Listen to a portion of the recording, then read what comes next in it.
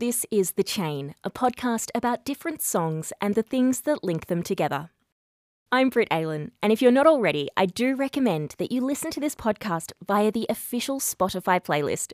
That way you get the songs in between the episodes. Last time on The Chain, we moved from Dear Prudence by the Beatles through the career of Susie and the Banshees, emerging at the other side with Iggy Pop's The Passenger, from his 1977 album Lust for Life. Iggy wrote The Passenger while living in Berlin with David Bowie. Well, both Iggy and I felt it might be time to clean up, so we were very smart about it. We went straight out of LA to the heroin capital of Europe, Berlin. That was the smartest move we made. But you know something? We were totally unaware of that. We had no I promise you, we had no idea. That's David Bowie on Much Music in 1997. You can actually hear Bowie on The Passenger singing backing vocals, particularly during the La La Las. If you need to, stop the podcast now, go and listen again, and then come back. Once you know, you can't miss his distinct voice. They collaborated on Iggy's first solo album, The Idiot, released in March 1977. And after a quick tour, almost immediately returned to the studio to start work on Lust for Life in April. Writing quickly and frenetically, Iggy brought ideas and lyric fragments, improvising at the microphone. Here's David Bowie on The Dinah Shore Show, referring to Iggy by his real name, which is James.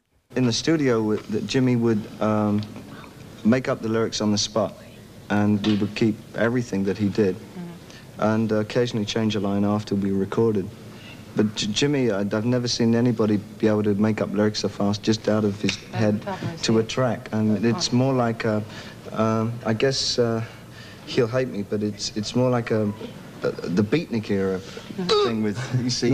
Well, it's a retreat. I mean, it's a very spontaneous kind of lyric. It's not like a written thing at all with Jimmy. One such idea came from a poem in Jim Morrison's 1969 anthology, The Lords and the New Creatures. Here's a reading of that poem by Matthew Forbes. Modern life is a journey by car. The passengers change terribly in their reeking seats or roam from car to car, subject to unceasing transformation. Inevitable progress is made toward the beginning. There is no difference in terminals as we slice through cities whose ripped backsides present a moving picture of windows, signs, streets, buildings. Sometimes other vessels, closed worlds, vacuums, travel along beside to move ahead or fall utterly behind. Lead vocalist for The Doors, Jim Morrison was a prolific writer, influenced by Burroughs, Kerouac, Baudelaire and Kafka. But he only published 2 volumes of poetry before his death in 1971. An Entertainment Weekly article from 2013 quotes Iggy on the inspiration he took from Morrison's poetry.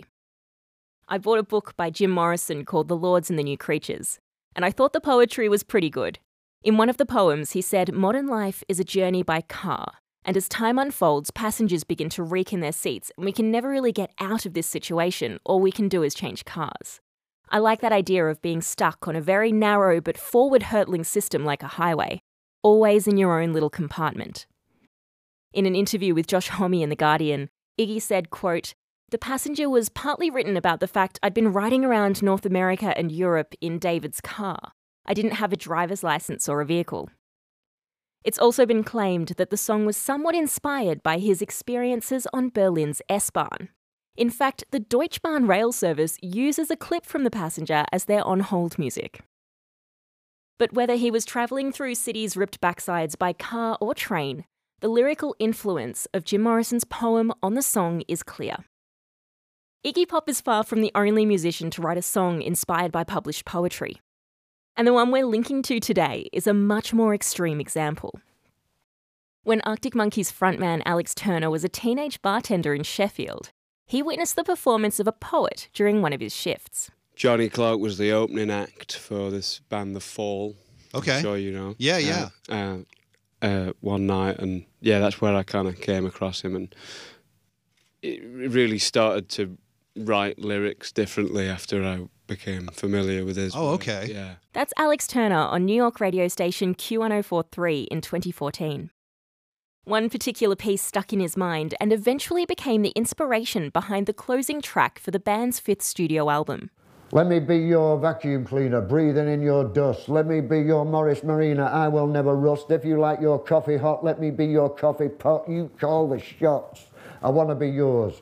Let me be your raincoat for those frequent rainy days. Let me be that dream boat when you want to sail away. Let me be your teddy bear. Take me with you anywhere. I don't care. I want to be yours.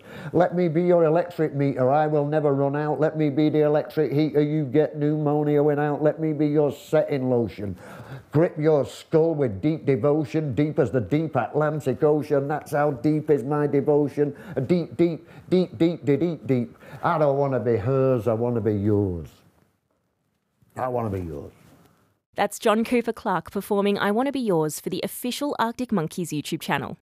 He's a punk poet who has been writing and performing since the late 70s, appearing on lineups alongside the likes of the Sex Pistols, The Fall, Joy Division, Susie and the Banshees, and Elvis Costello. I Want to Be Yours was written sometime around 1983 or 84. Dr. Clarke can't remember exactly when, but it's since become one of his most popular poems. It's a number in which I attempt to reduce myself to the level of a mere commodity for the greater good of the object of my desire. It is to 21st century nuptials what Always Look on the Bright Side of Life by Eric Idle is to humanist funerals. That's John Cooper Clarke again for Arctic Monkeys on YouTube. In adapting the poem, Alex Turner wrote some extra lines and updated several of the references. The Morris Marina became a Ford Cortina, for example. In an interview with the NME, John Cooper Clarke praised the changes, saying, quote, "There's a tradition with this, especially a number like that, because it cries out for updating because it uses brand names. One would expect it to be kind of updated in much the same way that Sinatra might use different comparisons for a song like You're the Top by Cole Porter." Here he is again for the official Arctic Monkeys channel. But what he's done here is a very difficult thing. He's converted a poem into a song. He's made a song out of a poem with the addition of a nice bridge here and there and a few lines of his own. He's made it from a kind of semi-comedic piece to a full-on love song, and I couldn't be more grateful for that.